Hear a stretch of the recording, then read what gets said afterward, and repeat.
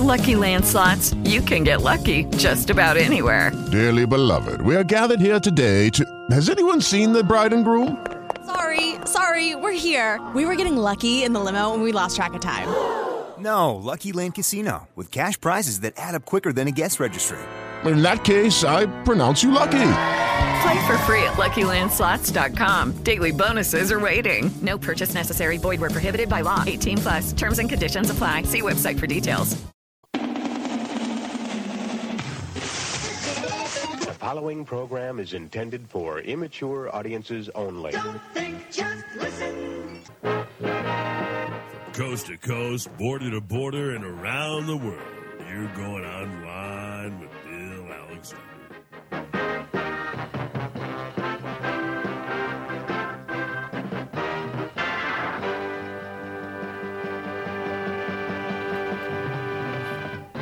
Hi, everyone. Yours truly, William Eric Alexander. All my friends call me Bill, and you're online with Bill Alexander. Here on WMCK.FM and also on Fayette TV Channel 77 and also streaming on italknet.com as we broadcast from the Phil Giannetti Motor Studios, high atop High Street in Brownsville, Pennsylvania. If you're looking for a quality pre-owned vehicle, give Chip a call at 724-785-6800 and tell him Bill sent you, won't you? Well, I hope everything's going fine for you on this wonderful day. And this evening's a little bit different for me because I'm going to be talking with another podcaster and another interviewer. So it may be my show, it may be her show. I don't know how it's going to work out, but it will be really interesting because we're going to be talking to the podcast host, Kara Mayer Robinson, from the podcast Really Famous People. Now, before we get started, I want to read something from her bio. And it's short, it's sweet, it's to the point. I interview people. We philosophize.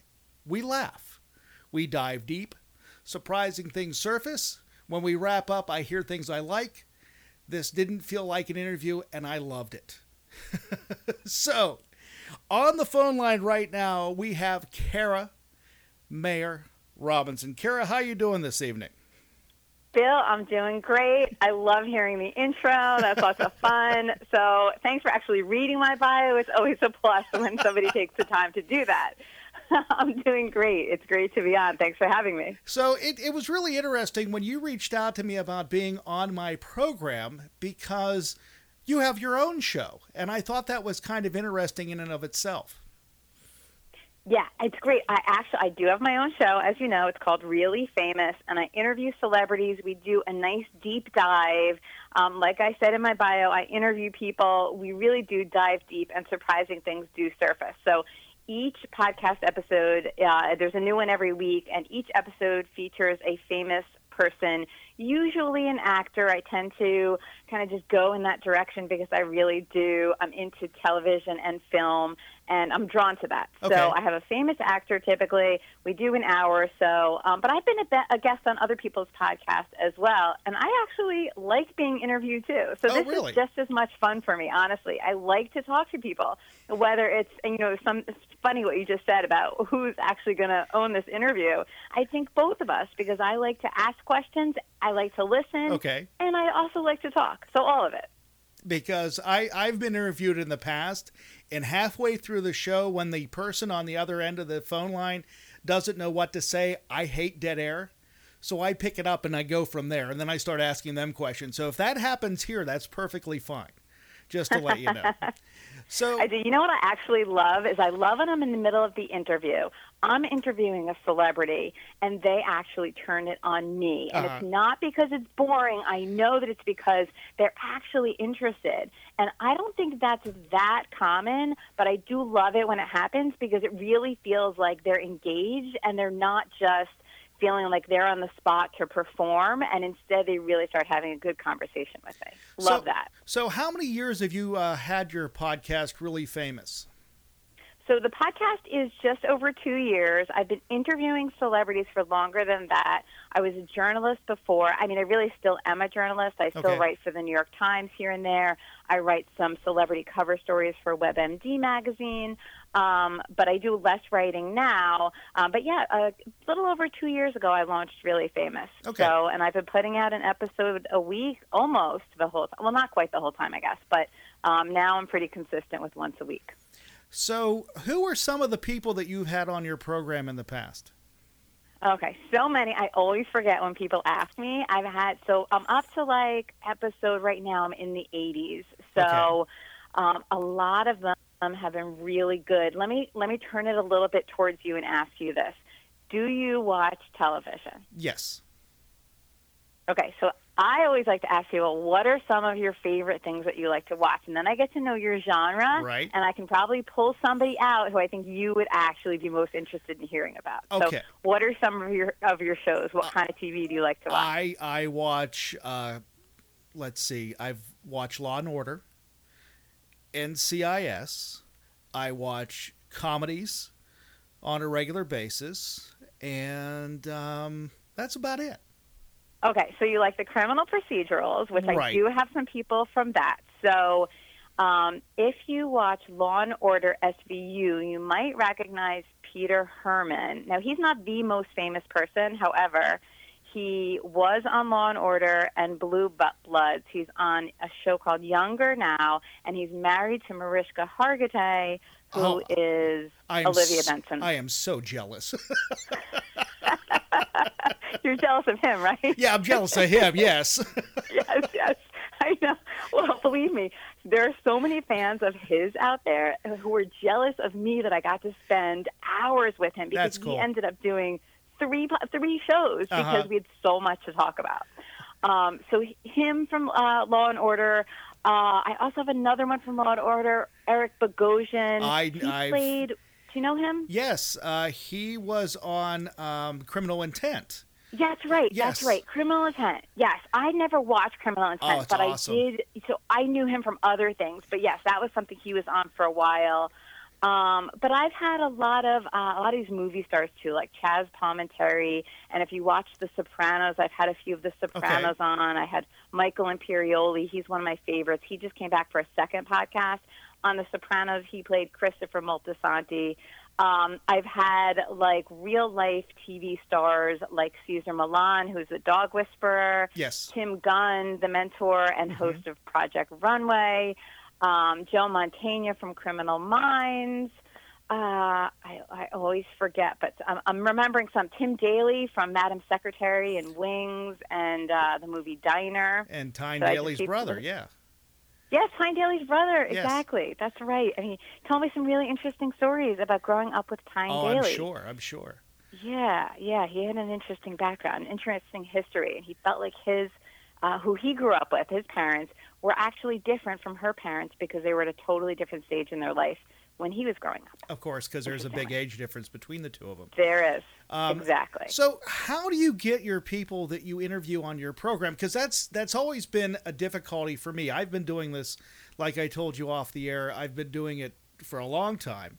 And when I worked radio and did it, it was always local people, local entertainers, or anybody coming into the area that's going to perform. And then when I did the podcast, it was basically the same thing. Not until recently have I started, actually people are finding the podcast and they're contacting me about being on the program like you did. So how do you find your quote-unquote famous people? That's great. So I know I came to you because there was a request in my email box saying that you were looking for guests. And so I said, sure, I'm happy to be on the show. And like as I said, I like to be a guest on shows. For me, it is tricky, and I'd say this is the most common question that I'm asked, is how on earth do you get these super famous people to come on your show?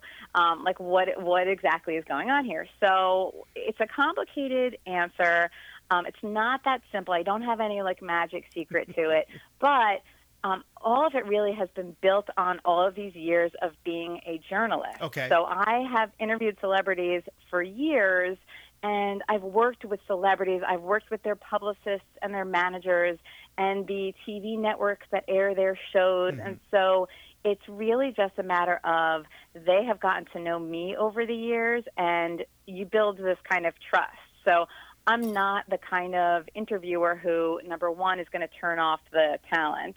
Number two, I'm not a gotcha journalist. Okay. So number three, almost always, not always, but almost always after the interview, the celebrity is like really surprised at how much they liked the interview. Okay. Because it didn't feel like an interview. It just felt like a really good conversation. They were surprised. So, so that builds up over years. People, that get to know me, and that's that. So I'd say the relationship building and the trust is what has done it. But if you want to go more technical, then it's just a matter of some people reach out to me. Sometimes I see someone on TV or on a movie, and I say, this person looks really interesting. I'd like to get to know them in real life, and so I reach out to them. And I get a lot of no's. Believe me, I'm rejected all the time. All the time. So, but yeah, that's kind of my process, and that's what I think it has worked so far. Because I know one of the things, when people ask me, when I get certain people on the program, they ask me how I do it, and I said, to be honest with you, I just ask. And the interesting thing, probably the majority of the time, the people that I've talked to that have been in music, politics, or whatever, they will do the program.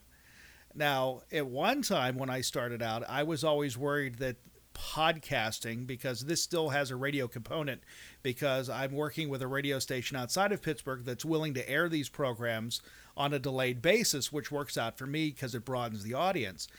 But for them, I think it's still radio is still king, and then the podcasting is starting to develop its own listenership because people are downloading them more. So I think that has a lot to do with it too, because people are now becoming more comfortable with the genre itself or the medium itself, and then feeling that this is actually a valid source of communication. Yeah, I think that's true. And some people still have no idea what a podcast is, but other people, and it's nice because it is happening in the entertainment industry, so it's a little bit better for me because I'm going for the celebrities, that they are starting to catch on. So there are celebrities who have their own podcasts as well. So it's like word is out, at least in those circles, that a podcast is like definitely a good place to put yourself out there. And you know what the trick is, of course, is podcast listeners are super, super duper loyal, and yes, they feel like they really know you and can trust you. And that's how I feel about the podcasters who I listen to. I mean, I listen to some people over and over again. Mark Maron is one of my staples. There are a few others. I listen to Terry Gross, for example, and she's radio as well, as you know. Right, I'm sure. Yeah, she's NPR, but to me, she's a podcaster because I don't listen to NPR or the radio. I listen to her on my podcast app. And right. So, you do feel like you get to know them, and there's something really special about that. So, like, I always try to explain to somebody who's not sure if somebody should be on the show, for example, that if a celebrity comes on my show and I talk to them for a good hour, the listener feels like they completely know this person personally, because it's like eavesdropping on two people catching up. Or I always say this in my intro too. Sometimes it's like eavesdropping on a therapy session, but they do by the end of the podcast, they feel like they really know my guests, and they want to seek them out in other projects. If they have a new TV show or a new movie right. coming out, they want to check it out, and it's so much more powerful than a celebrity going on and doing like a 30-second soundbite or a 2-minute soundbite on some show where nobody's really that invested, and all they're talking about is like their new movie. So it's not that deep, you know what I mean? So I think that podcasting is really good for that. So, I know I was listening to a podcast this morning, in fact. You know who it was? It was Dax Shepard. Do you know him? Yes, I do. So he has a podcast. To be honest, it's not my favorite podcast. However, I do listen when there's a guest who I'm interested in. So okay. He had Fred Savage on. Do you know Fred Savage? He From was, Wonder Years and. Yes, you know your stuff, yes. Bill. I love it. Yes, I'm also Kevin old. That's why. But anyhow. Well, whatever the reason, it's good. I like it. So he played Kevin in the Wonder Years. Yeah. I had no idea, but he has a new show on like Sunday nights or something. And I wouldn't have known, but after listening to him on this whole entire podcast episode, I'm like, oh, I totally have to check out where this show is. I think he said it was on Fox, and I'm going to start recording it on my DVR. So that's exactly what happened. So I think it's powerful. Was he talking about the game show he's doing? He did talk about that, but that was not his game show. So yeah, he did that. I think that's over, or is it still on? I don't even know. He did mention it. I've only caught it once or twice, but I didn't know if it was still on or not. And I know that not that I plan on talking about Fred Savage tonight, but he was working. He was directing a few things too, and his counterpart, who played Winnie, has also been doing stuff on TV, and she's also been working on behind the scenes, and she's been doing stuff with, she's a mathematician by training. After leaving TV, she went to college. I think she went to MIT, and she's working with young ladies in getting them into the sciences and mathematics to start engineering careers for them, and she's working with public television to do that. Oh, that's cool. I didn't know anything about that, but that is very cool. I forgot her name. Do you remember her name? Offhand. I'll remember it as soon as we get it done. I'll remember it. I feel like it's Danica something. Danica McKellar or something, I want to say. I don't know, but you're probably right. Yeah, I might be right. I don't know.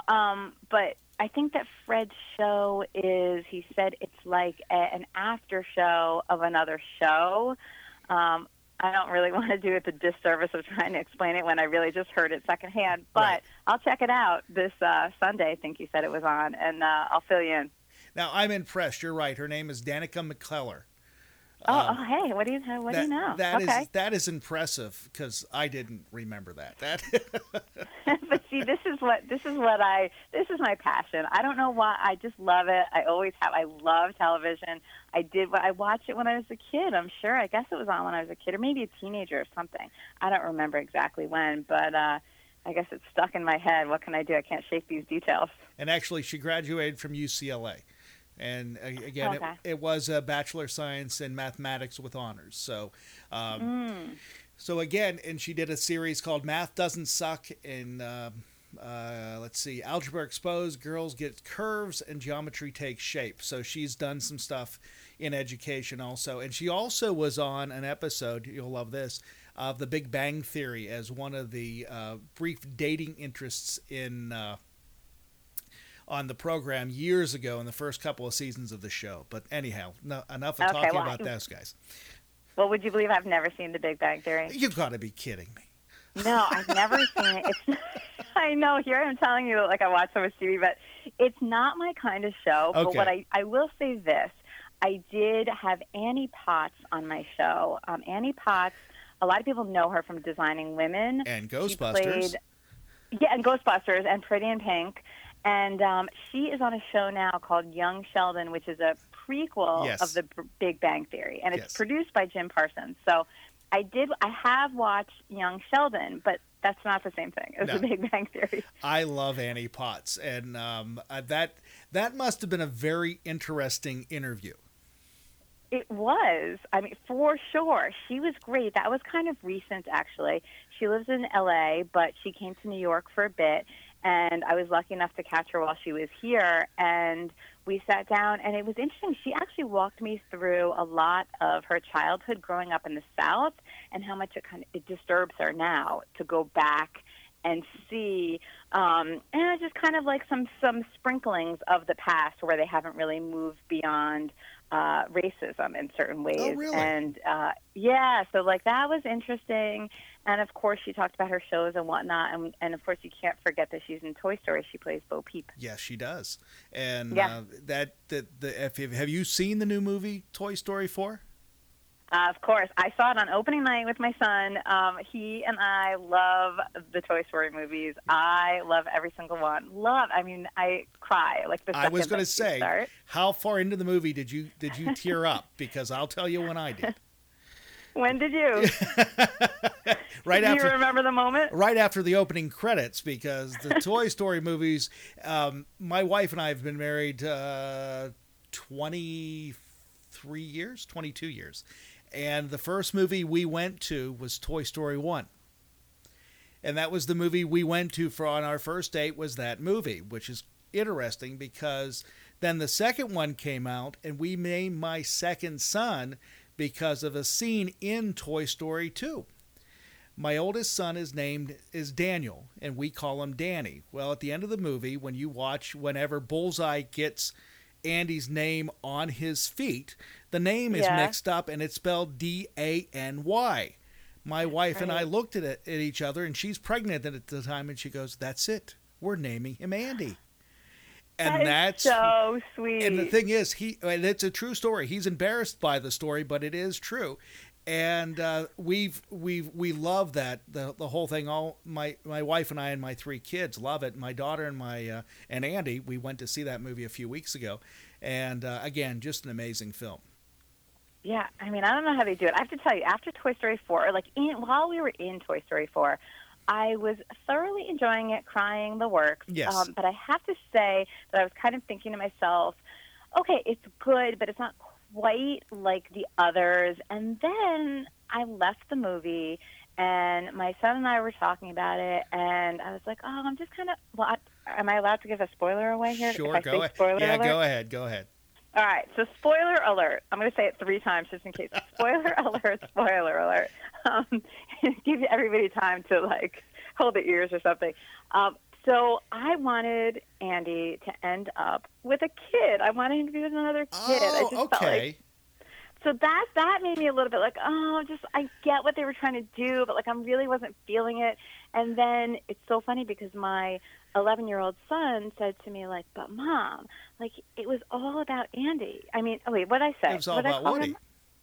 I'm sorry. I wanted Woody to end up with another kid, and then, but I called him Andy. And then my son said, no, but it was all about Andy for Woody. Right. Woody, it was Andy, and he had to just move on. It's always going to be Andy. Mm-hmm. And then I thought, oh, okay. I kind of see what you mean. And then I looked back at some of the scenes, when he was walking down the road with Forky, and he had that conversation with him, and I was like, oh, I really get it. He's really understanding his time, and I liked it more after I had analyzed it and thought about it more after I sat with it for a couple of days with my 11-year-old son. Now, I'm going to ruin the premise of the movie for you because I questioned it, because when he was talking about Andy, and Andy must have been very important to him, there had to be a kid before Andy because Woody was a late 50s, early 60s toy. Oh, technical detail. I like it. And I'm thinking to myself, but yeah, I get how important Andy was, but does Woody not remember who was the kid before? Because I think it was implied that was Andy's father's toy in the first or second movie because of the yard sale, whenever the mother said, no, that's not for sale, and grabbed it away. So, I mean, we can do a lot of analyzing of the film.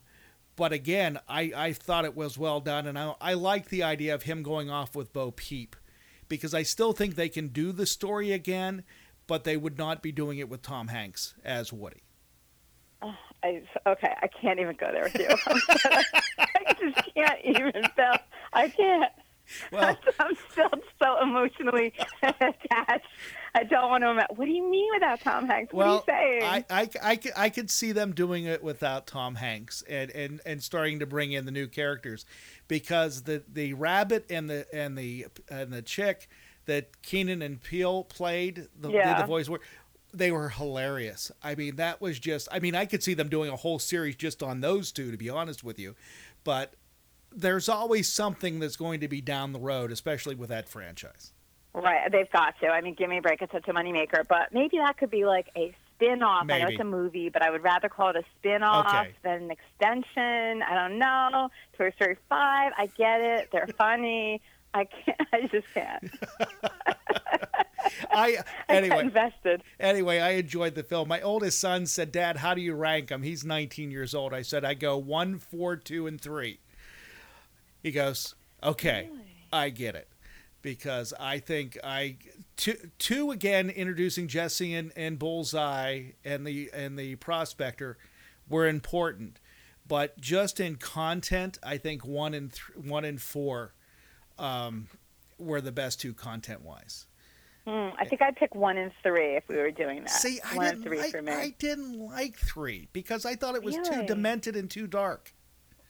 Oh, interesting. But it was I great get that they it. introduced Molly and Andy giving the toys away. Not that I expected Right, this podcast to be talking about Toy Story tonight. I know. But still. Right.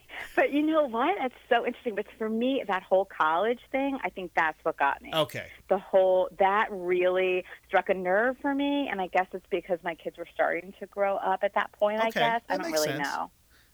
That makes sense. Okay. So should we move on from Toy Story? Is it taking over? No, actually, I could do the whole show on Toy Story. Years ago, not that this makes a difference. Year ago, I interviewed one of the creative producers of Toy Story 1 on the radio show that I did, and it was he was an assistant to John Lasseter, which was a very, very interesting interview, and just the whole concept behind it and how they got the characters. But that's not what we're here to talk about. When you interview people, when you're in the middle of the interview, do you know if you have a good interview or a bad interview?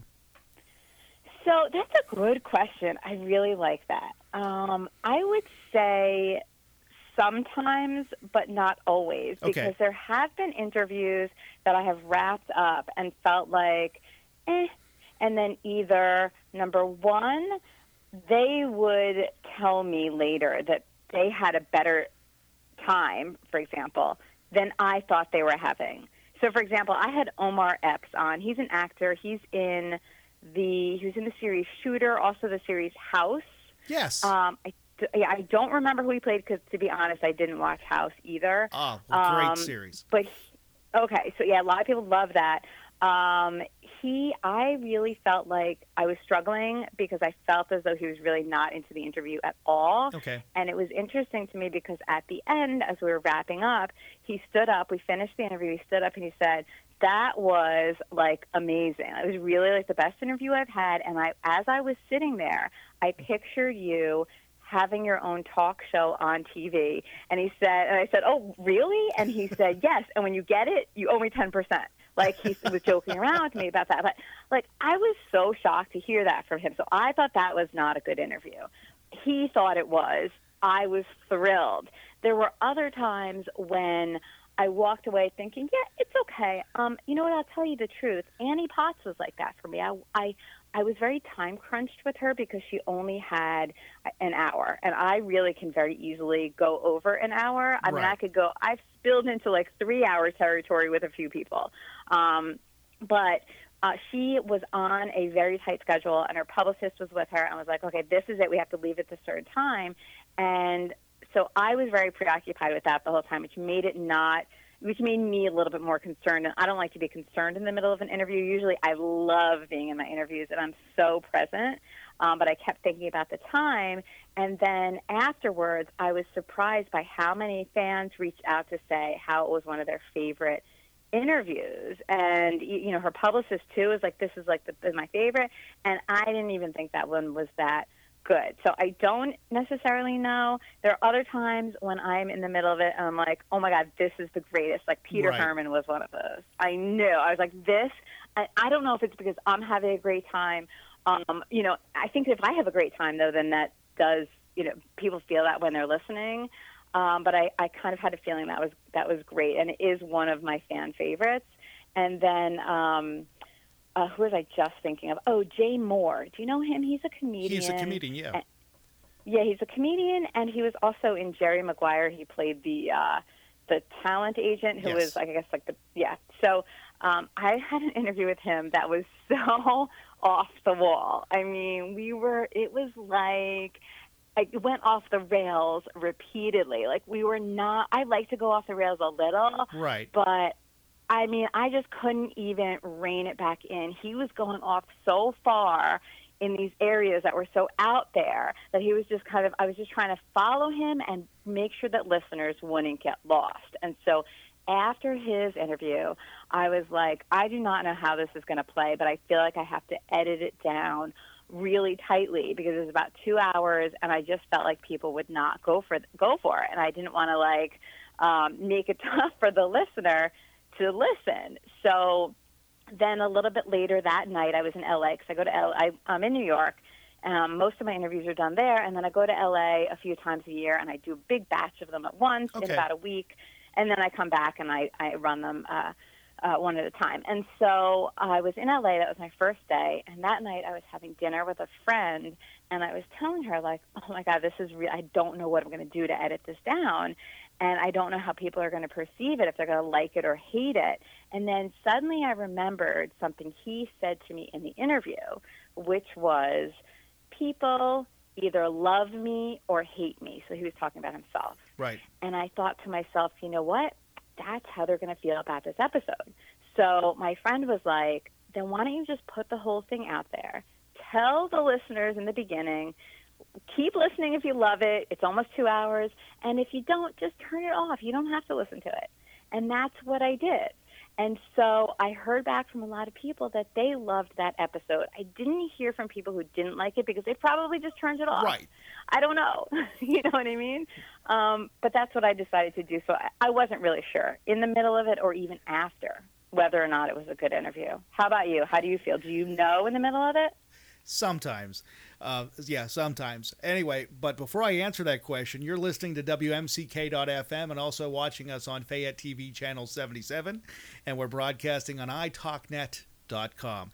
Yes, I can tell in the middle of the interview if it is good or bad.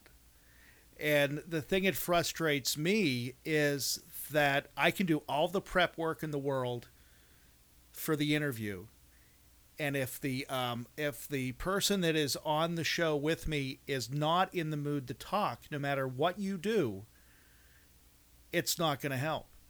And I've had that happen a couple times. One of the ones that happened to, and thank goodness it corrected itself after the first 5 minutes. I don't know if you remember who the comedian, author, host, the original host of the Tonight Show, a gentleman by the name of Steve Allen. Of course, yeah. Steve was one of my first interviews I did in radio. It was a 1-hour interview, and it was a Saturday morning. I called him. He's in his home outside of Hollywood, and it was like he just woke up and he was not in the mood to talk. And I'm sitting there. I have all this prep work. I have a news guy sitting next to me doing the local news. I look at the news guy, and I'm going, this isn't going to be good. Mm-hmm. It was one of the first interviews I did, and to this day, it's still one of my best because I didn't think about it. He had to get warmed up, and once he got warmed up, he was open to everything. And it was very enjoyable for me too. Now, I've had other ones where I've done them where I thought they're wonderful, and then I listened to them going, you know what, I should have asked this, or maybe I shouldn't have asked it the way I did. Because one thing I do, which a program director told me years ago, is always listen to what you've done, because that's the only way you're going to be able to improve, and it's also going to help your questioning skills. So I listen to pretty much everything I've done. I've done one recently that when I was on the air with the person, I thought it was wonderful. When I listened to it, I wasn't too happy with it. Mm-hmm. So again, that is interesting. So again, it all depends on, I guess, the mood you're in. I mean, right now, I think this is going really well, but tomorrow after I listen to it, I may be kicking myself after this comment. I don't know. I mean, anything's possible. Well, you know what's interesting, too, is sometimes I kick myself, too. Like, there are always things that I wish I had done differently. Always. I rarely leave an interview without, like, oh, I wish this, or I wish I'd done this, or I wish I'd said this. I just think that goes with the territory right. in a way. But and when I'm listening to other interviews, too, I do tend to be like, I know exactly what I would say sometimes when somebody doesn't. So I'll be like, oh, why didn't they ask that? You know, I'm like, oh, they were about to talk about something so good, and either A, you cut them off, or B, you didn't ask a good follow-up question. Because to me, it's all about listening to what they say and then following up on what they say, because they have so many more interesting things to talk about than what I come in having researched. Right. However, I will say this, that I have found myself a little bit under-researched, not many times, but a couple of times when I really kicked myself for that. So I'll tell you what, one of them is actually a recent story, and this isn't a podcast story. This is actually a New York Times story. Oh, okay. I contribute to this column. It's called Sunday Routine, and you probably wouldn't know it because you're in Pennsylvania, but, I mean, it goes online digitally. The whole world can see it. Every Sunday, there's a column called Sunday Routine, and it spotlights one person who lives in New York City and what they do on a typical Sunday. It's a fun, light, like interesting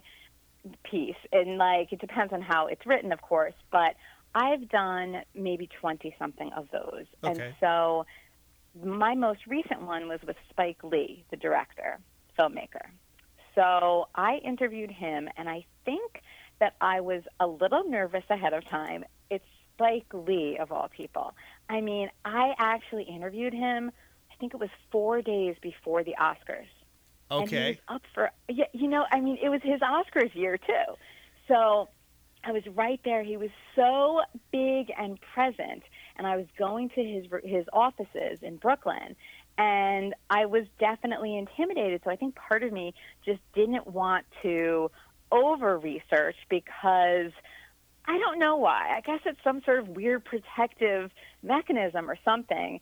But I didn't do a deep dive as much as I normally would. And I think part of it is also because I was doing Sunday routine. So I knew that I really had to kind of focus mostly on what his Sunday activities are. So I went in, and I noticed that when I'm talking to him, like, I didn't have all my facts straight. Like, I didn't know that he lived in Manhattan. I thought he lived in Brooklyn. I know that sounds like no big deal, but to me, it was a mistake. And he was like, what do you mean? I don't live in Brooklyn. I live in Manhattan. Like, you couldn't believe I didn't know it. And number two, I thought he had 2 sons, not a son and a daughter. And again, it was the kind of thing where I felt like that just really hurt my credibility with him. And I was kicking myself because it's so out of character for me. It is. People are usually surprised by how much I remember or know. But that I really, as I left his place, I was just cringing on my whole way home. Like, that was so awkward, and I just think he, was really like, what was this all about? But I will kind of redeem myself a little bit, because as I'm thinking the whole time in the middle of the interview, he hates me, like, because normally I really do get along with most people. Right. And so I got a vibe from him that, like, he does not like me at all. And then as I was getting ready to go, he said, wait a minute, come over here, I want to show you something. And he takes me to this room in his building, in his offices. It's an old firehouse, and it is just filled with these huge movie posters signed by these incredible filmmakers. Fellini is signing La Strada, and there's a Spielberg signing, E.T. or something, and they're all made out to Spike from, Scorsese or whoever, Coppola. And he's really just giving me a tour, just me and him. And I said, this is, like, so fascinating. I loved it. And then he kept going. And as I left, I went to his publicist. I said, I think he hated this interview. And he's like, no. He doesn't take people on tours like that. You're good. So I guess I felt like it was okay in the end, but I definitely had regrets. I should have done the whole thing differently. Gotcha. And that makes a lot of sense. I did one recently where we were talking, great interview, and we get done, because I schedule an hour at a time. We get done with it, and I get an email the following day going, can we do part 2?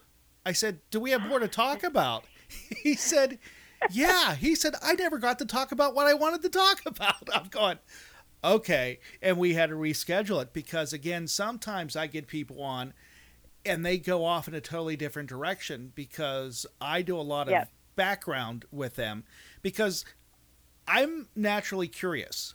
I ask questions, and you probably do too, that you think your audience wants to know. Where you from? What got you into this? Where'd you go to school? All that kind of stuff, and what were memorable moments and stuff like that. And sometimes when they get into that, we lose track of time. Mm-hmm. And when you're doing an hour format, especially if you're doing it for radio, and we also air these on local cable, I only have a certain amount of time to work with, and I try to wrap it up. And like I said, I got someone come back to me and he said, can we please do part 2? And when you do part 2, I'll be more than happy to promo it for you, and so on and so forth. So, I mean, it's not a bad thing.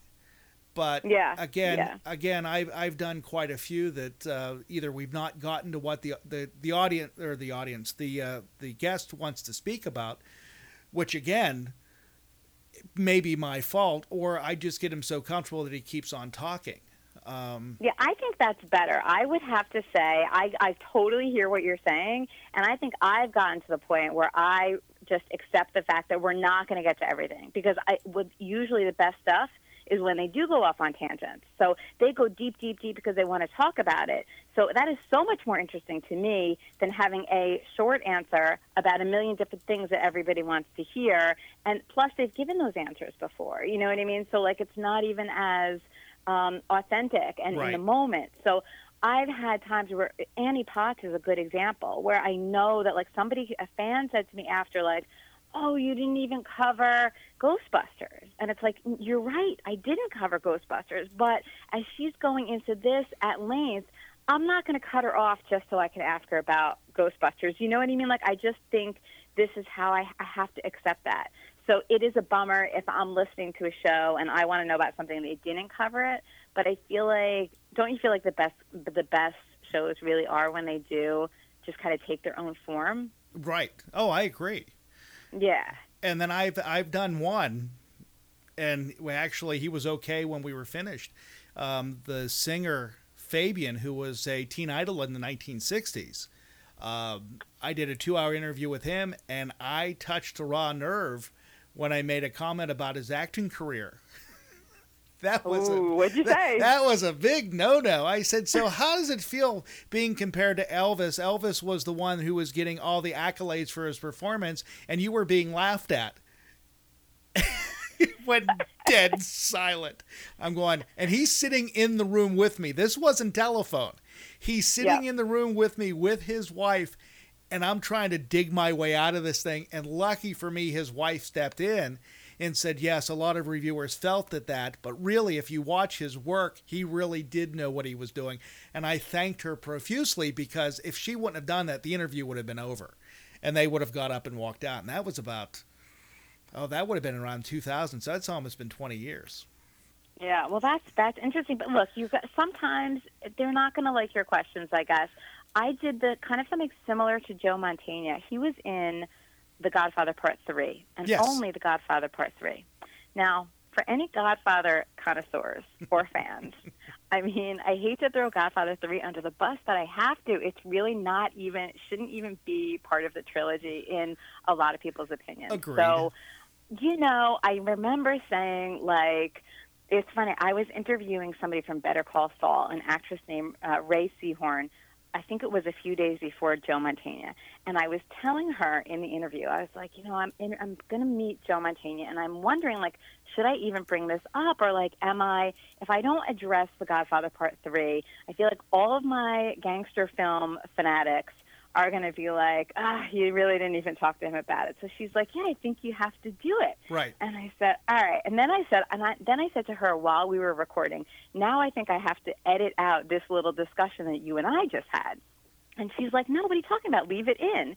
And that gets back to what you were saying before, which is sometimes the things that you end up having that you cringe at when you listen to yourself, I do think sometimes those are the most interesting moments for people listening, because they're real and they're embarrassing, and it's okay because they feel like they know you a little bit better.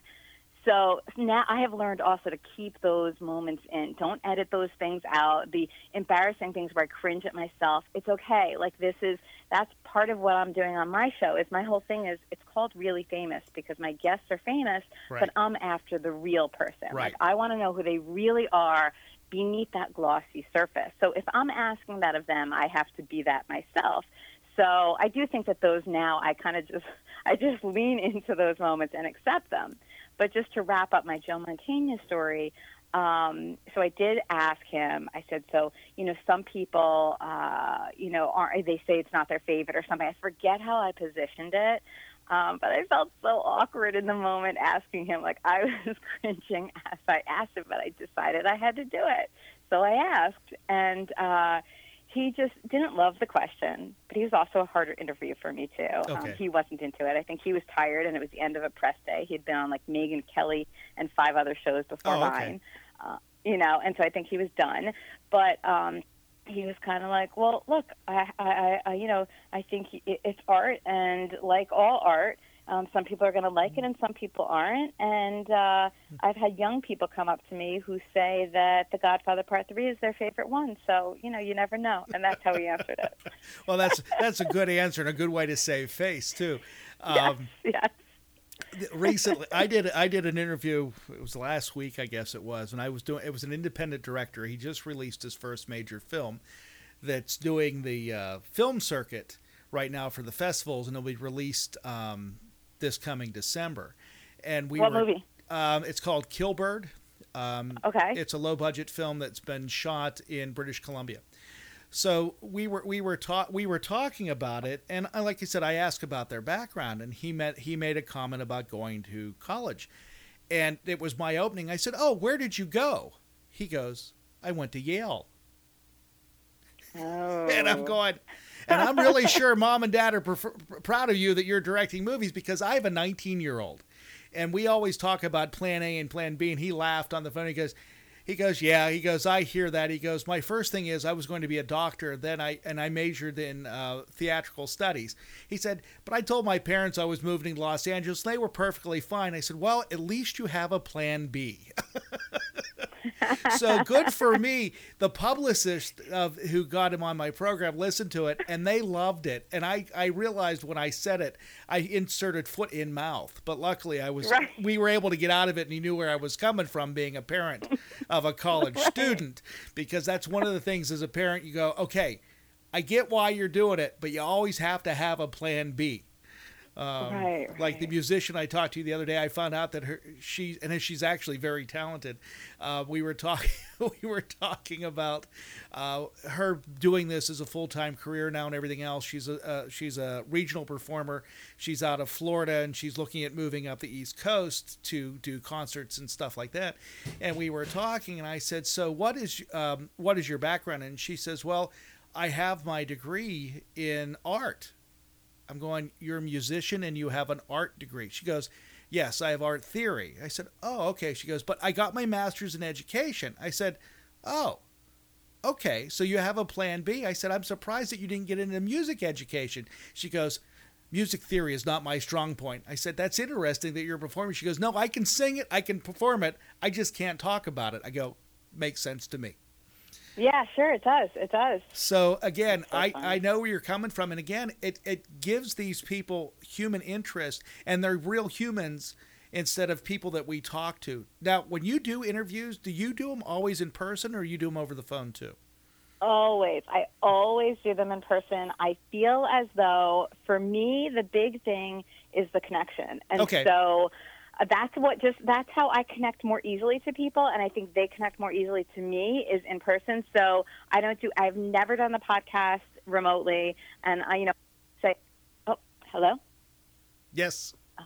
Okay, are you hearing me? I'm so sorry, Bill, but I think my battery is going on my phone. Uh-oh. Let me switch through. I have a couple of them. Okay. So I'm going to do that real quick. Okay. Okay, so what was I in the middle of? Just give me a little reminder. Oh, we were talking about do you do all your interviews in person, or have you ever done anything on phone? Right, okay, so that's how I connect with people, so that's what I do. I like to do them in person, and I really demand that they sit down for a long time, because I feel like it does take time to actually get to that comfort level where they feel okay to talk. I have done interviews for print articles on the phone, and to me, I mean, this feels fine, you and me right now, but it just doesn't feel like I get to know the person in the same way. You know what I mean? Right.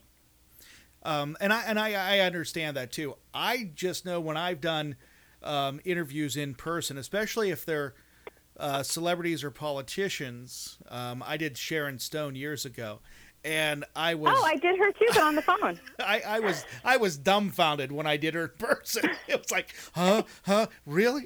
Because all I can think of is anyway. What I can think of, I can't share on the show. But anyway, you're thinking of the movie, am I right? Yeah, I'm thinking of the movie and Basic Instinct, and the interrogation scene. And I'm talking to her, and I'm going, and I'm just looking at her, and I don't think words are coming out of my mouth. I really don't. So it was quite interesting. Unfortunately, I don't have a copy of that one. I wish I did, but that was interesting. Oh, that's too bad. When you do your interviews, you lug your own equipment and everything, or how do you record them?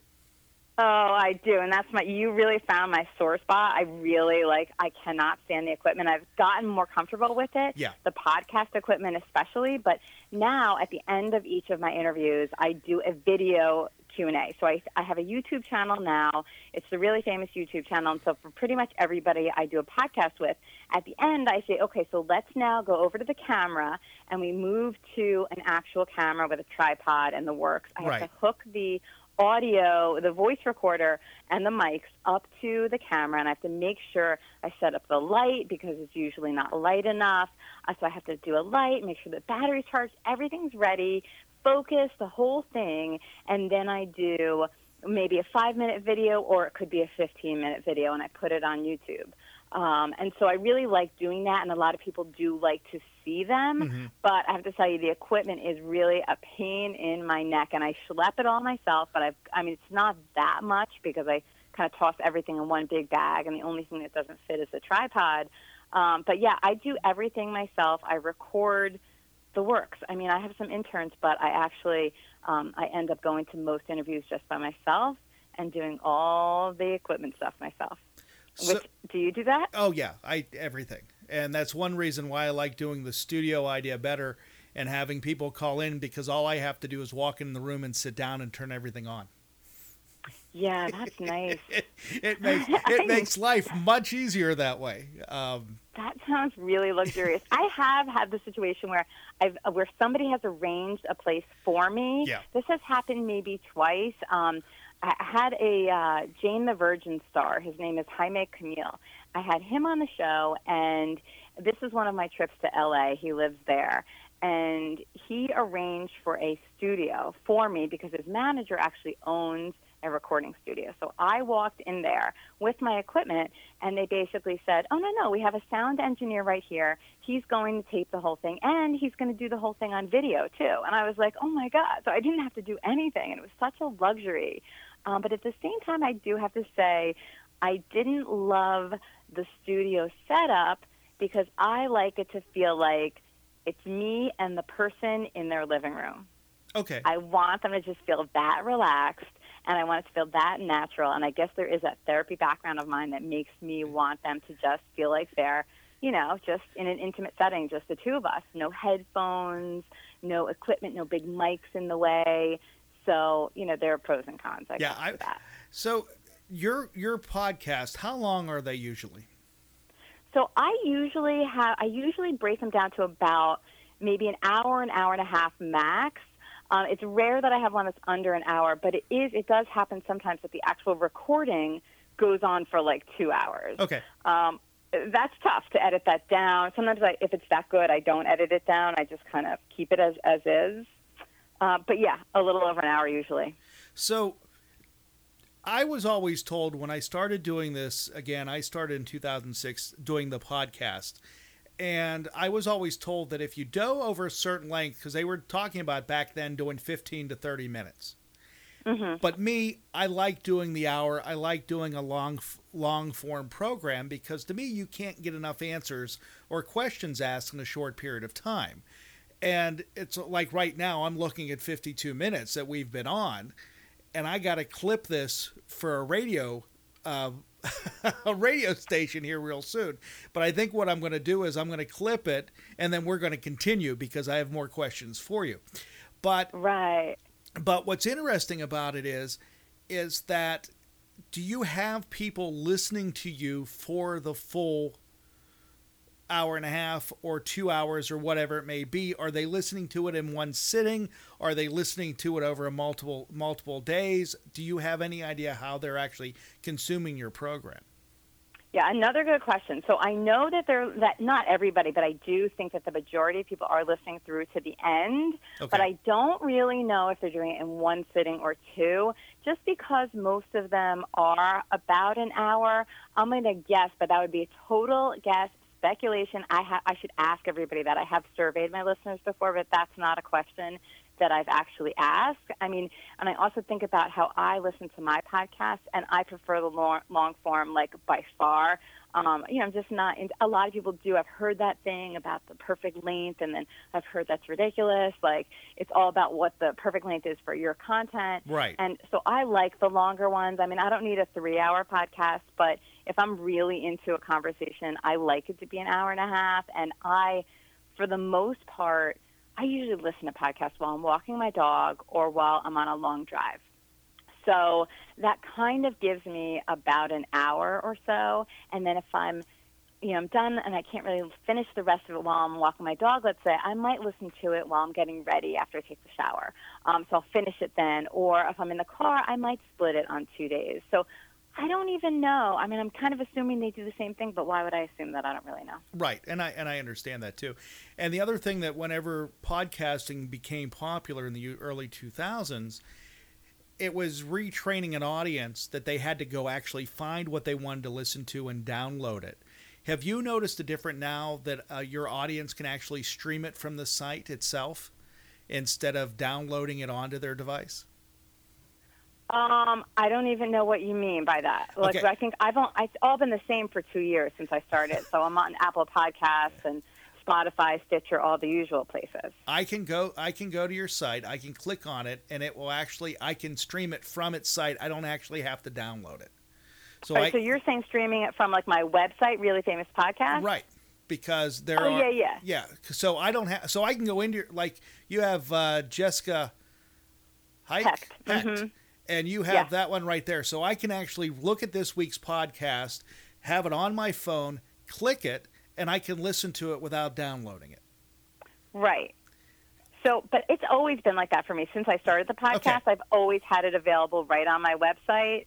But I never really even promote it on the website just because I feel like most podcast listeners have their own preferred podcast app. So I usually just kind of tell them they can get it anywhere they listen, whether it's Apple Podcasts, like I said, or Spotify, Pandora, Stitcher.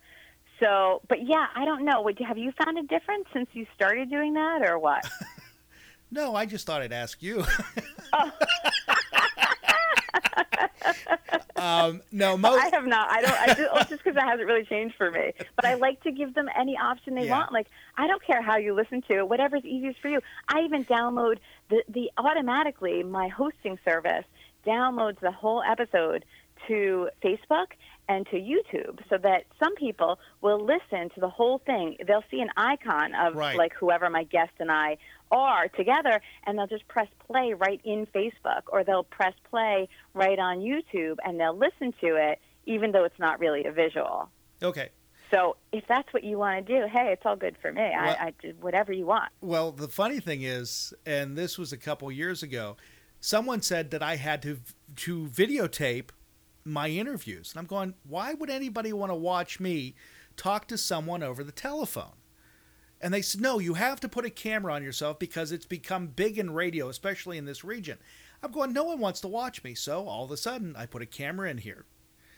I got approached by the local cable station that's broadcasting out of the area. They said, we would love to have the program. Would you mind giving it to us and letting us air it on TV? I said, sure. I said, it's not doing anything. I said, it's on YouTube, and if people want to watch, they want to watch it. It's interesting when I go grocery shopping now how many people recognize me when they see me. Isn't that funny? That is so funny. But you know what? When you said that, it totally made sense to me. Well, I checked you out and see what your website is, and I looked online, and I see you right there, and I see a picture of the guest. Yeah. And I'm like, that is actually a good thing to be able to see you. Now I know what you look like, and I'm sure people would rather see you actually talking than just a static image. Right. I think that's great. I'm not surprised. And then now there's a service through Facebook and through Twitter and YouTube that I'm actually streaming live to all three services at the same time. So if you're going on Facebook and you're one of my friends, you can actually watch what I'm saying. So I have another phone line that if I want to take calls or questions for guests, they can actually call in and I can tap them in and they can ask the guest the question. That is super cool. I love that idea. Yeah. I don't think I can incorporate that so much, but maybe I can figure out something. That sounds really good. I like the idea of that, and we have to friend each other on Facebook now. Sounds good. And let me do something real quick because we're going to continue this conversation, but I got to wrap everything up right now for WMCK.FM. Everybody, thank you for listening to my interview tonight with Kara Mayer Robinson on italknet.com, here on WMCK.FM. If you want to hear the complete interview, go to italknet.com, and you'll be able to listen to the whole podcast as I share that with you here real soon, because we're going to keep on talking, and you guys are going to hear music, which is going to end it for you, and we'll talk to you next time here online with yours truly, Bill Alexander. Thanks for listening. Can I say goodbye to them too? Is that okay? Go ahead. Say goodbye. Thanks for listening. It was great to have you here. Great to be here. Okay, they left already. So anyhow. All right. Well, that was fun. That they wrap up first, and you can keep going for anyone who's watching on another or listening on another platform. Right, because the radio station I record this for, I have an hour segment for them. Got it. So I can record it, and everything is done in an hour format. But like a guest like you, if I want to continue it, I have to end it and then go on. Now, I'll be honest with you. I've been doing this forever. One thing I hate more than anything else is post-production. The easiest, if I can make it as easy as possible, which all I have to do is put the music at the end of the program, which is an easy dump, then it's done. But if I have to go back in and edit everything out, it just makes everything difficult. But that's neither here nor there. Now, when you do your own editing, so say you have an hour and a half or 2 hour recording time, how long does it take you to edit, say, down to an hour? So it does depend on my guest, first of all. Okay. So sometimes if I do keep the interview to close to an hour, it is much faster to edit. Okay. Right? Because there's not, usually if I'm taking things out, it's really only because I don't want to overwhelm listeners with too much time. So I do try to just take certain blocks out. But if it also depends on, I'm going to give you an example. So I went to Marion Ross's house. Marion Ross, who of course plays Marion Cunningham, yes, or played Marion Cunningham on Happy Days. She is fabulous, and I went to her house, and we did a long interview. It was definitely about 2 hours, but there were a lot of sort of like breaks in time where we got a little bit off track, and then I had to kind of bring it back on track, or like somebody walked into her house from another room, and then they had to talk about something and blah, blah, blah. So even though I ended up having a very short interview, it took a lot of work for me to really pull it into a comprehensive conversation. Okay. So, but I would say on the average, I try to, if I'm planning out my day and I'm like, okay, I have to edit this podcast today, I will think in my head, I need to double the time of the interview. So if it's a 2 hour interview, I really need to think that I may be editing this for 4 hours. Okay, and that makes sense. It may take less time, but it may not. And if I'm gonna listen to the whole 2 hours, so it's at least 2 hours right there. Right. So, but yeah, it does depend. And today I edited somebody who had an hour podcast, and it really took me like a little over an hour. I barely touched it. Now, when you do that, you're editing everything yourself, correct? Correct. Okay. I edited it all myself. And what what software are you using to do this? So it's funny that you asked that today, because I had an issue with my software today. I use Audacity, which is a free program, which I think people use only at the beginning, but for some odd reason, 2 years later, I'm still using it, and I think it's only because I don't really want the learning curve of another program. Right. But I do use Audacity, and a few times this has happened to me recently. It happened today. I had interviewed Chaz Palminteri at the beginning of my show, so it was almost 2 years ago, and I'm going to rerun his episode next month while I'm away. So I wanted to make a new intro and a new outro, but basically keep the whole middle content as is. So I went to pull it up in Audacity and then just like take the tracks out that were the intro and the outro, and Audacity shut down on me, and it took the entire interview with it. Oh. The entire interview. That's when you go in and you just start praying and promising anything just to get it back. Yeah, except, I mean, the one thing is this. I had already downloaded it as an MP3 file. We're getting very technical now. I don't know how much everybody's going to be into this part, but Bill, you and I understand. Yes. It was already an MP3 that I had uploaded to run it, and I have many copies of the MP3 of the entire episode. Right. But what was in Audacity was all of the tracks were separate. Right. So the intro, the music, the outro, so all of that. It's not like I lost that, but I can still just take the MP3 and chop it up a little bit and add a new intro and outro to it. But it is going to be a little more work than it would have been if I could just take those tracks out and put new ones in. Yeah, that's heartbreaking when that happens. Hate that. Or a few weeks ago when I was doing one, and I use, I've used Audacity. I've used Adobe's Audition, which is, the learning curve there is a little bit harder. But now I use GarageBand because everything I use is Apple. And I did not save the work. It was on my screen. I had to leave to go do something. I got back. I found out there was a power outage in my house because the microwave clock was flashing. And it was like, you got to be kidding me. And I lost that is devastating. Everything. Now, the only good thing about it is because when I record video, I also have a camera in the room that also has an SD card. So the audio that I'm talking to you with that had the opening on it and anything else that may be going on that you can hear and I can hear, it was on the SD card. All I had to do was pull the SD card out, put it in, get rid of the video track, and then edit it from there. So I had a backup, but still that takes longer to edit than it would if I just had the audio file. Yeah, I mean, that's great. I mean, I'll tell you what happened to me once before the podcast, but I was just doing interviews. I was doing one of these Sunday routine interviews for the New York Times. I mean, I hope the New York Times isn't listening right now. It's really, embarrassing. But I was interviewing Michael Emerson. You might not recognize his name, but he was in the show Lost. He played Ben Linus, the head of The Others, if you know that show. Oh, yeah, I know, yeah. Okay, so that's him, and he also was the star of a show on CBS called Person of Interest. So he is an actor, and I went to interview him on the set of Person of Interest, and he was great, and he gave me all this great stuff about his Sunday routine. It was so vivid, and his words were so descriptive, and it was just beautiful. And then he had to go film a scene, so he said, okay, can we just take a quick break, and I'll be right back? I said, sure. And I looked at I had a small mini voice recorder back then. It wasn't the same with microphones that I have now. I have a professional thing now. So I had a little mini voice recorder, and I was backing it up on my phone. So I had two of them. Well, as it turns out, my batteries ran out on my voice recorder, and because somebody had called me in the middle of the interview, my phone stopped recording it. I had no recording, and this article, you do word for word, so it wasn't even like I could do a narrative and plug a few quotes in there.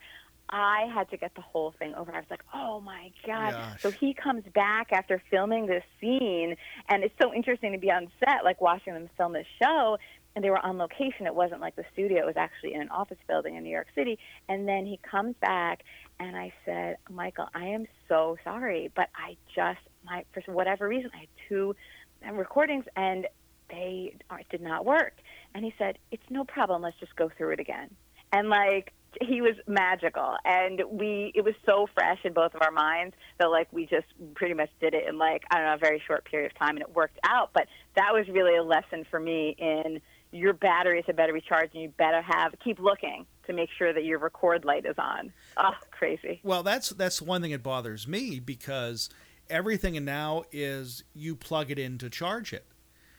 And I'm old school still, that I'd rather have a new set of AA batteries or a 9-volt battery that I can plug in, because at least I know I just took the battery out of the package and I know the battery is good. Because whenever you're recharging something that's a lithium battery, you never know how long that's going to last, especially if the device is old. Because you know how your phone is, because after a period of time, it doesn't do a full charge. So it's very hard to find equipment now where you can actually put your own batteries into it.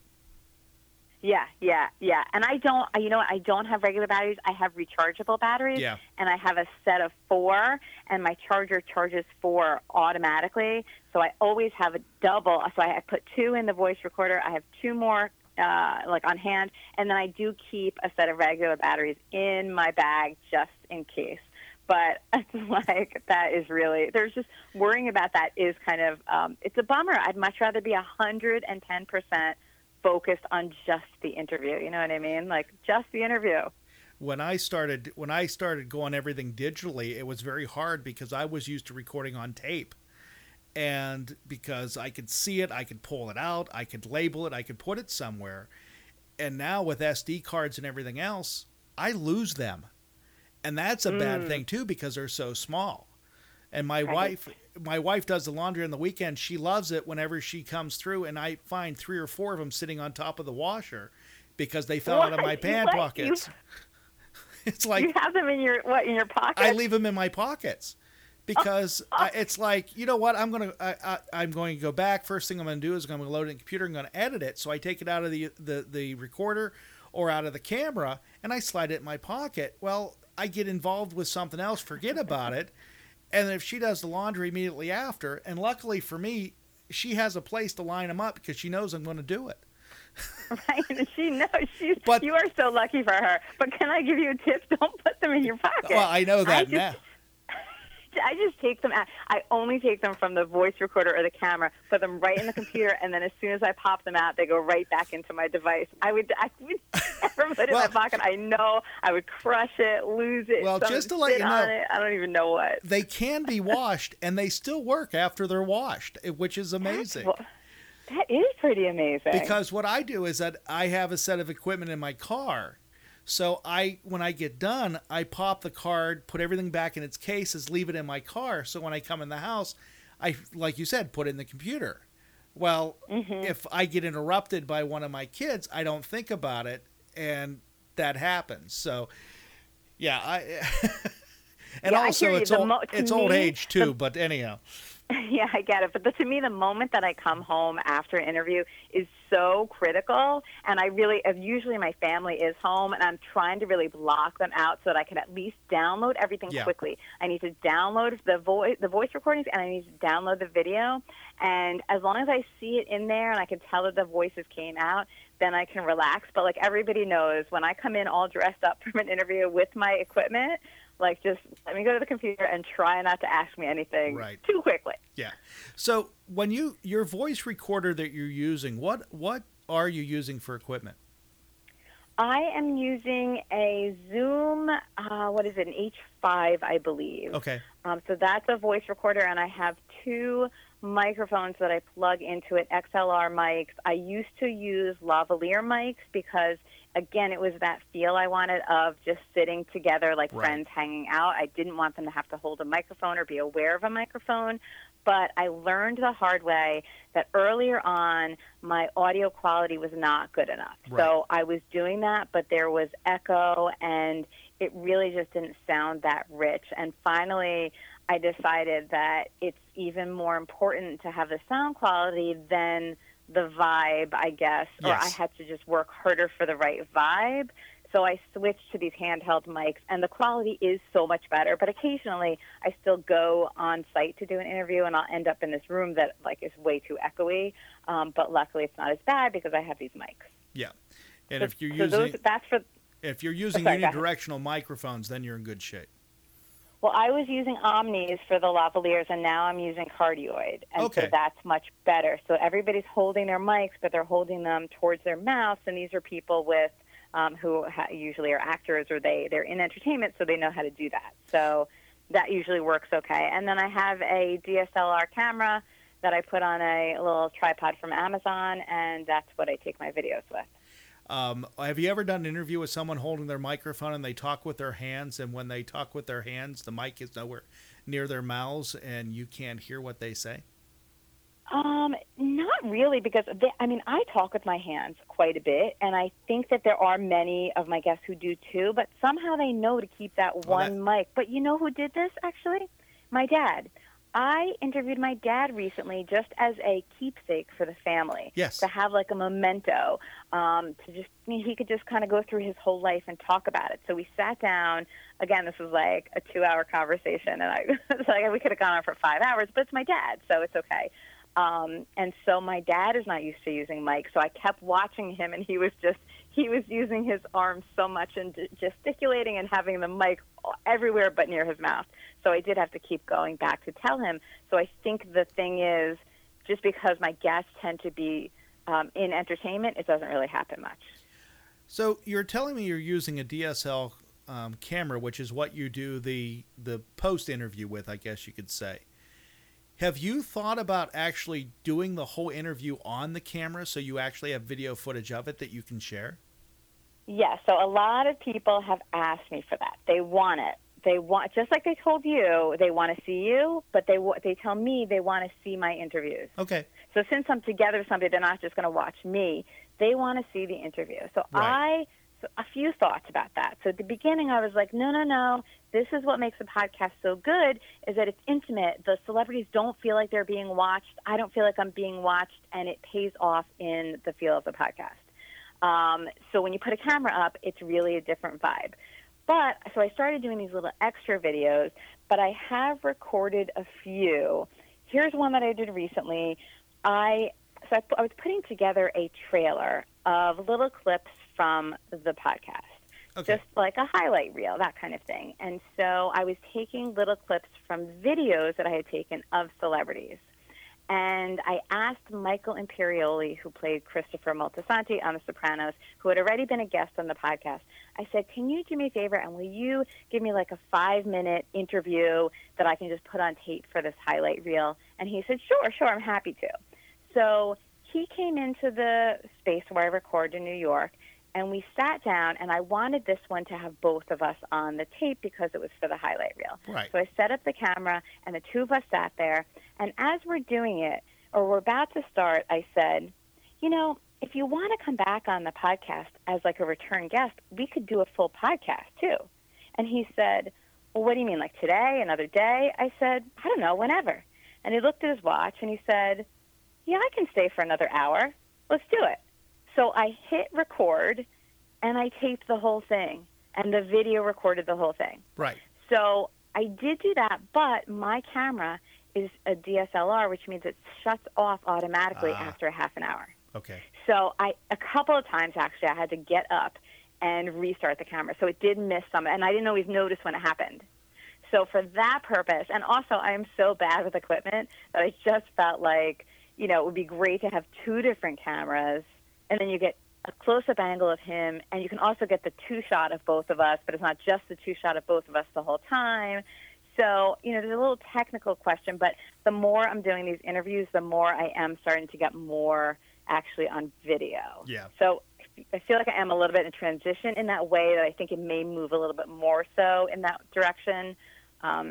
I also host a local talk show, a TV talk show. Okay. So I'm on the air with my guests, so I've been doing a little bit more of that too. So I can kind of see myself doing more of that. So I am doing a little bit more. But again, I feel like I really do need a little help with the equipment when it comes to especially the video. So the one thing, and I'll give you a fair warning on this because I did this. And this is going to sound really odd. Okay. But in 2012 to 2014, I worked with a chef, and we did a cooking program on the radio. Yes, we cooked on the radio. Okay, I believe it. We also had cameras in the studio, and we also recorded it as a podcast. So we opened everything. We ran a 3-camera shoot. I would do all the post-production, which when you were done, it looked like there were actually cameramen in the room that was actually adjusting it. It's just that it takes a lot of time to be able to overlay all those shots and make sure the audio matches. Yes. So that's why it's easier in a lot of ways just to do a 1-camera shot with a 2-shot with 1 camera, because then you don't have to worry about it. And if your editing software gives you the opportunity, you can actually zoom in and zoom out on the editing software. So it makes it a little bit easier. It's just yes, it's funny you say that too. I just did that. I just had Alan Cumming on. Do you know Alan Cumming? He was in The Good Wife. He played Eli Gold, and now he's got a show on CBS called Instinct. Yes, I know. The name sounded familiar. I was trying to place him there, but yeah, I know who he is. Yeah, so I interviewed him maybe 2 weeks ago, and so his episode's going to run soon, but at the end, I took the little video. I was planning to just get him, and then I decided to get on the camera too. Yeah. And I looked at it, but because I did it on the fly, and I had the camera set up for a close-up of him, I didn't really back up enough, and so I didn't love how close up it was for both him and me. So I was playing around in iMovie to see what I could do with the lighting or whatever. I ended up doing almost like a retro, black and whitish, old school movie theme. Yeah. But as I was playing around, I could see that, oh my gosh, I could actually crop in and then get into his close up of just his face, which was really cool.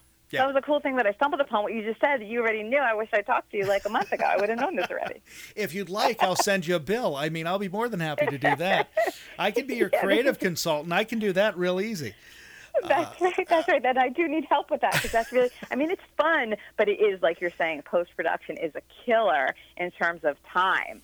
It just, there is so much. And if I forget to plug the wire in from the voice recorder to the camera, forget it. Then I have to line up the audio. That's a problem.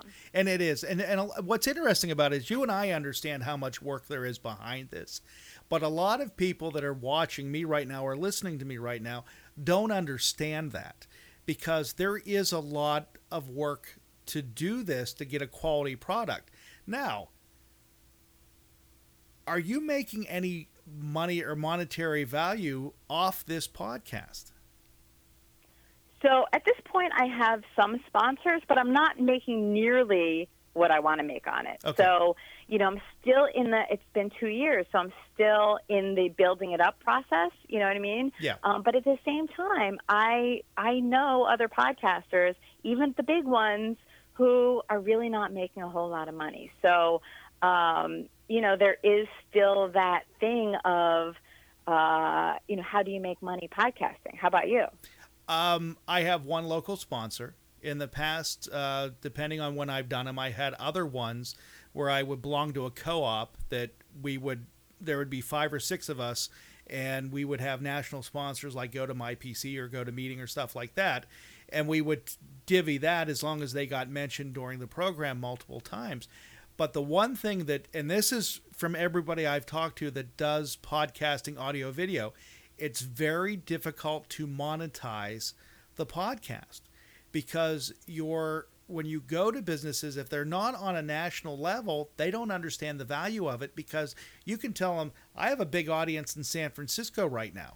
I'm not in San Francisco. I'm just south of the city of Pittsburgh. Or I have a big audience in Houston, Texas. Yeah. So how do I make it work? The one I have right now, I've been working with the guys for years, and because we're doing local TV with it, that's why he's sponsoring it, because he's seeing revenue from that because of the TV ads, not because of the national ads, just because of the local regional stuff that we're doing, at least how we're marketing it as a regional program. Right, but there's so much research, or I don't know if it's research so much, there's so many articles that have been coming out over the last year or two about just how powerful podcasting can be for advertisers. But I don't think advertisers have caught on just yet. And it's like that same thing we were talking about before about how loyal and intimate it feels, the audience and the listener-podcaster relationship. It's just so much more valuable. And if you're going to, but the audience size is small compared to the numbers people may be used to on broadcast television. But again, the numbers may be small, but they don't have to invest as much. Exactly. Not only do they not have to invest as much, but each listener represents a much more likely opportunity or a much more likely person to actually, whatever it is, buy or, go for that product or that service or whatever it is that you're advertising. So, they need to catch on. I'm sure that I really do think that they will, but it's not quite there yet, as we all know. Yeah. And again, in the early days when I started in 2006, no one knew what it was. It was just, in a lot of cases, there were people sitting in the room talking to themselves. Not until the technology has become a lot cheaper and affordable for most people. Everybody has a podcast, at one time in their life. Now, of course, they may get bored with it and everything else, and it goes into pod fade. But everybody has done one or done something like that. Look at the YouTube channels out there for people that are doing video podcasts. I mean, it's amazing that people have done 3, 4, 5, or 6 of them. They don't get the response that they want, and then they stop doing it. Sure. It's not going to be consistency. It's not going to be something that happens overnight. It has to take time to build. And that's the one thing that I don't think people understand is how much work is behind it to get the program on the air. Totally. I think, right. Absolutely. Now, it's a ton of work. And I think a lot of people do fade out because they didn't expect it. I sometimes say to people, if I knew how much it would entail before I got into podcasting, I never would have done it. However, I'm so glad that I didn't know because I love my podcast. Right. I love doing it. So, but it's true that if I had known, I never would have entered into it because it's much more than you think. And I work with high school students and teach them how to do this. And I explained to them, I said, when I graduated from high school, the only way we could have anybody listening to us or watch us is we had to go to broadcast TV. I mean, we didn't have this opportunity to create a voice and put it out in the market. I said, you have the whole internet, let alone the whole world, that you could do 10 or 15 minutes and there's going to be someone watching or listening to you. And when they understand that, it's like, wow, this could be fun. Now, of course, everybody wants to make $1 million right out of the bank, but that's not going to happen either. But if you have a message and you want to keep working with it and you want to keep refining it and keep doing it, then you're going to develop an audience. And I think that's the most satisfying part of it, because trust me, I'm not doing this to get rich. Right. None of us are. So, but again, I think this is the wave of the future because there are so many out there right now that everybody has to find their own niche. And you found yours with doing the really famous, which is fantastic that you've been able to get this many people to agree to do the show with you, and so many more that are captivated by what you're doing. And I'm just I'm kind of envious, to be honest with you. But again, for doing something for only 2 years, it's impressive what you've been able to turn out. Well, I appreciate it, Bill. But again, just let me reassure you, the amount of rejection I get, you wouldn't believe it. It's a lot of rejection, and it takes a lot of work to book these guests, and sometimes it's a little bit of a roll. But then sometimes I'm like, I really have to start booking again, because I have to do it, and it does take a while. And I do get those no's, but that's all right. It's all kind of a game too. It's exciting that I have the chance to get people. But yeah, it's not. It's easy. Maybe it looks easier than it is. Well, if it looks easy, then you're doing something right. I guess. I'm just trying to tell you, don't be envious. It takes much more. It takes much more than it looks like to get these guys. Trust me, I know how much more. Have you ever and I'm awful with keeping records. I really am. But have you ever double booked an interview? No. Okay. You mean double booked? You mean at the same time? Yeah.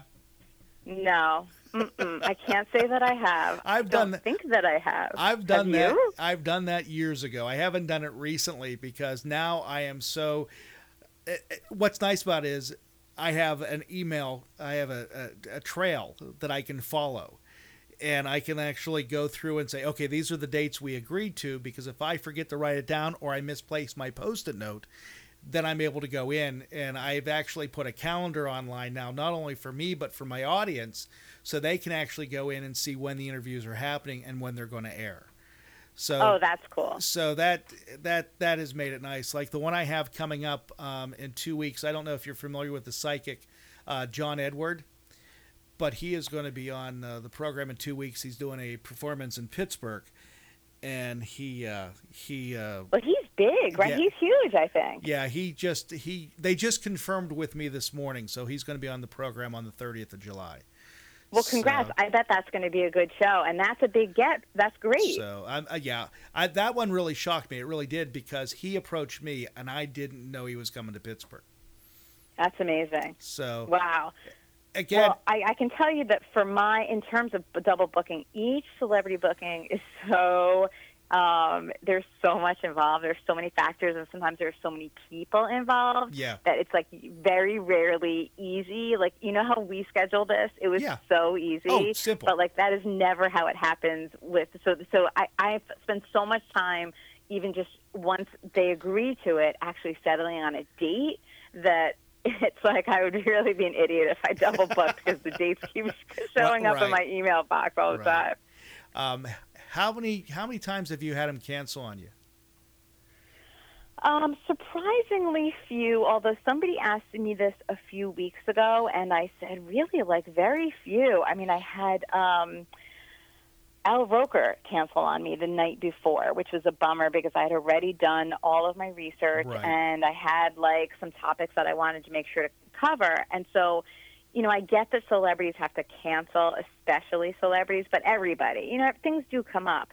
But that was a bummer. And so I told my friend Dave, I said, you know, I think Al Roker was kind of like the one, but usually, believe it or not, they don't. And 2 days later, that same week, I had 2 people tell me they needed to reschedule. And when that happens, it often means it's never going to happen. Right. So I'll tell you who they were. One of them was James Burrows. He's the very, very prolific director, television director. He's behind Cheers and Taxi and Will and Grace and Friends. So he has the best closing graphic on TV. It's sit, boo boo, sit. But yeah, I know exactly. No, I don't think that's his. Oh, I thought that was his. No, you know who that is? I think that's I want to say Gary David Goldberg. Okay. I may be wrong with his name, but I think he died.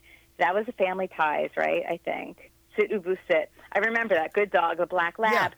Yeah. Jim Burrows didn't have a little closing like that, I don't think. Okay. Because it wasn't his production company. He was the director. Okay.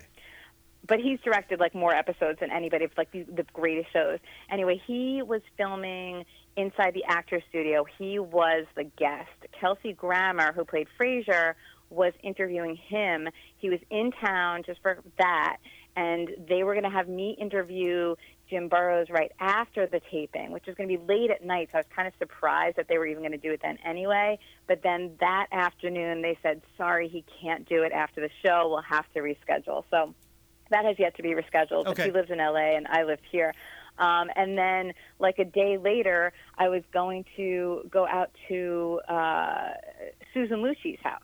Susan Lucci, of course. From the soap opera. Yeah, General Hospital, isn't it? Was it Young and the Restless? I don't remember. I don't watch soap operas, but I know you're talking about. Yeah, I don't watch soap operas either, but she was the one who never won the Emmy or didn't win it for like 17 or 18 years. So I was going to go see her, and I did my research on her, which I hadn't really watched her in the show. I'm giving this away again. I hope she's not listening if I ever do interview her, but I had never really watched her. If she is listening, I will watch the show just to get you on it, just to let you know. Okay, anyway. Right. So Susan, if you're listening, I adore you, and you got to come on Bill's show next.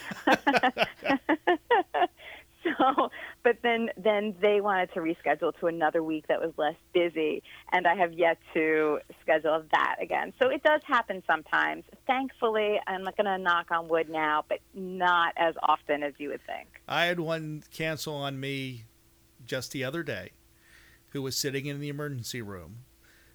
About an hour and a half before the show was supposed to record, she broke her wrist. Eek. She called me. She was upset. She goes, I was holding out. I wanted to do it so bad tonight. It's an author. I wanted to do it so bad tonight, but the thing is, it was swelling up so fast, I had to get to the emergency room. And I swore that they told me I would be out of here early. And she was on West Coast time, and she goes, it's 7 o'clock. It's 10 to 7 here, and she goes, there's no way I'm going to make it out in time. I said, that's fine. I said, we'll reschedule. I called her back immediately after I got her frantic voicemail. And I've only had a couple, and I've also had one no-show, which that's bad. Well, which is very interesting because, actually, no, I've had 2. And when I contacted him, I said, we hadn't agreed about time. Well, you didn't tell me. And I said, and I sent back my emails. I said, here's all the information that you need. It's the same thing I sent you. And I never heard back from him again because they realized they were in the wrong. So yeah, it's the other thing that people want to do too. And not that I have a problem with it. It's just because the technology is not 100% yet. People wanting to do it via Skype and do Skype phone calls or FaceTime. And to me, if you can't get the quality 100%, it's not worth doing. Yeah, I agree with that completely. I mean, I do mine in person, so I totally get it. Because that's why I do it the way I do. I mean, you can see my ugly puss for an hour and a half or whatever, but at least you're going to be able to hear the conversation. We're not doing this over a voice over IP. We're not doing a computer. I actually have a phone line into the studio, and it's being done so I'm taking all precautions necessary to have it as best as I possibly can for the situation or the setting that I'm working in. Sure. So. Yeah, because it really does impact. I mean, it really does impact the whole experience of what it feels like to, be engaged in the show. So if it's not high quality, forget it. Yeah. And Skype, I don't know. Skype, I mean, it's just not that, it doesn't work well enough, I don't think, at this point. Well, when I see TV programs that are interviewing authors or people and using Skype, I'm going, really? Your production costs are that low that you could only do it via Skype? You couldn't bring him into a local studio and do a satellite uplink? And to me, I don't know. It just may be my old school ways, but I don't think it's professional when you do something like that. Yeah, So, yeah. But I really enjoyed this evening, Kara. It was really fun. And so did I. This was a fun conversation. You're a good interviewer, and we just kind of went here, there, and everywhere. I think it was fun for me. And it was fun for me also. Hopefully the audience got a little bit out of it too, and they also were able to check out your podcast at reallyfamouspodcast.com. And Kara, I really appreciate you talking with me this evening, and maybe we can do this again sometime in the future. Sure, I'd be happy to. I'd love to come back, and this is a nice talk, and hopefully we didn't talk everybody out. And the big question is, how are you going to feel about this tomorrow, Bill? Actually, to be honest with you, I'm going to feel really good about this tomorrow. I hope you are too. I will. I'm sure I will. Well, Kara, thank you very much. You have a great night, and we'll hopefully talk to you real soon. My pleasure. Thank you, Bill. Have a good night. Bye-bye. You too. Kara Meyer Robinson from the Really Famous Podcast, from reallyfamouspodcast.com, here on this edition of Online with yours truly, Bill Alexander. Hope you enjoyed the interview this evening. I had an enjoyable time. This ranks up there with the former radio personality interviews that I've done in the past. And again, it's kind of fun to be able to talk with someone that's on the same wavelength, and you're able to share and share war stories, I guess you could call them. But anyhow, that's going to wrap up tonight's show as you're listening to us. Actually, now you're watching us on Fayette TV Channel 77, and you're also listening to the program at italknet.com as we broadcast from the Phil Giannetti Motors Studios high atop High Street in Brownsville, Pennsylvania. If you're looking for a quality pre-owned vehicle, give Chip a call. The phone number is 724-785-6800. And I'm out of here. Everybody, you have a great night. We'll talk to you next time here online with yours truly, Bill Alexander.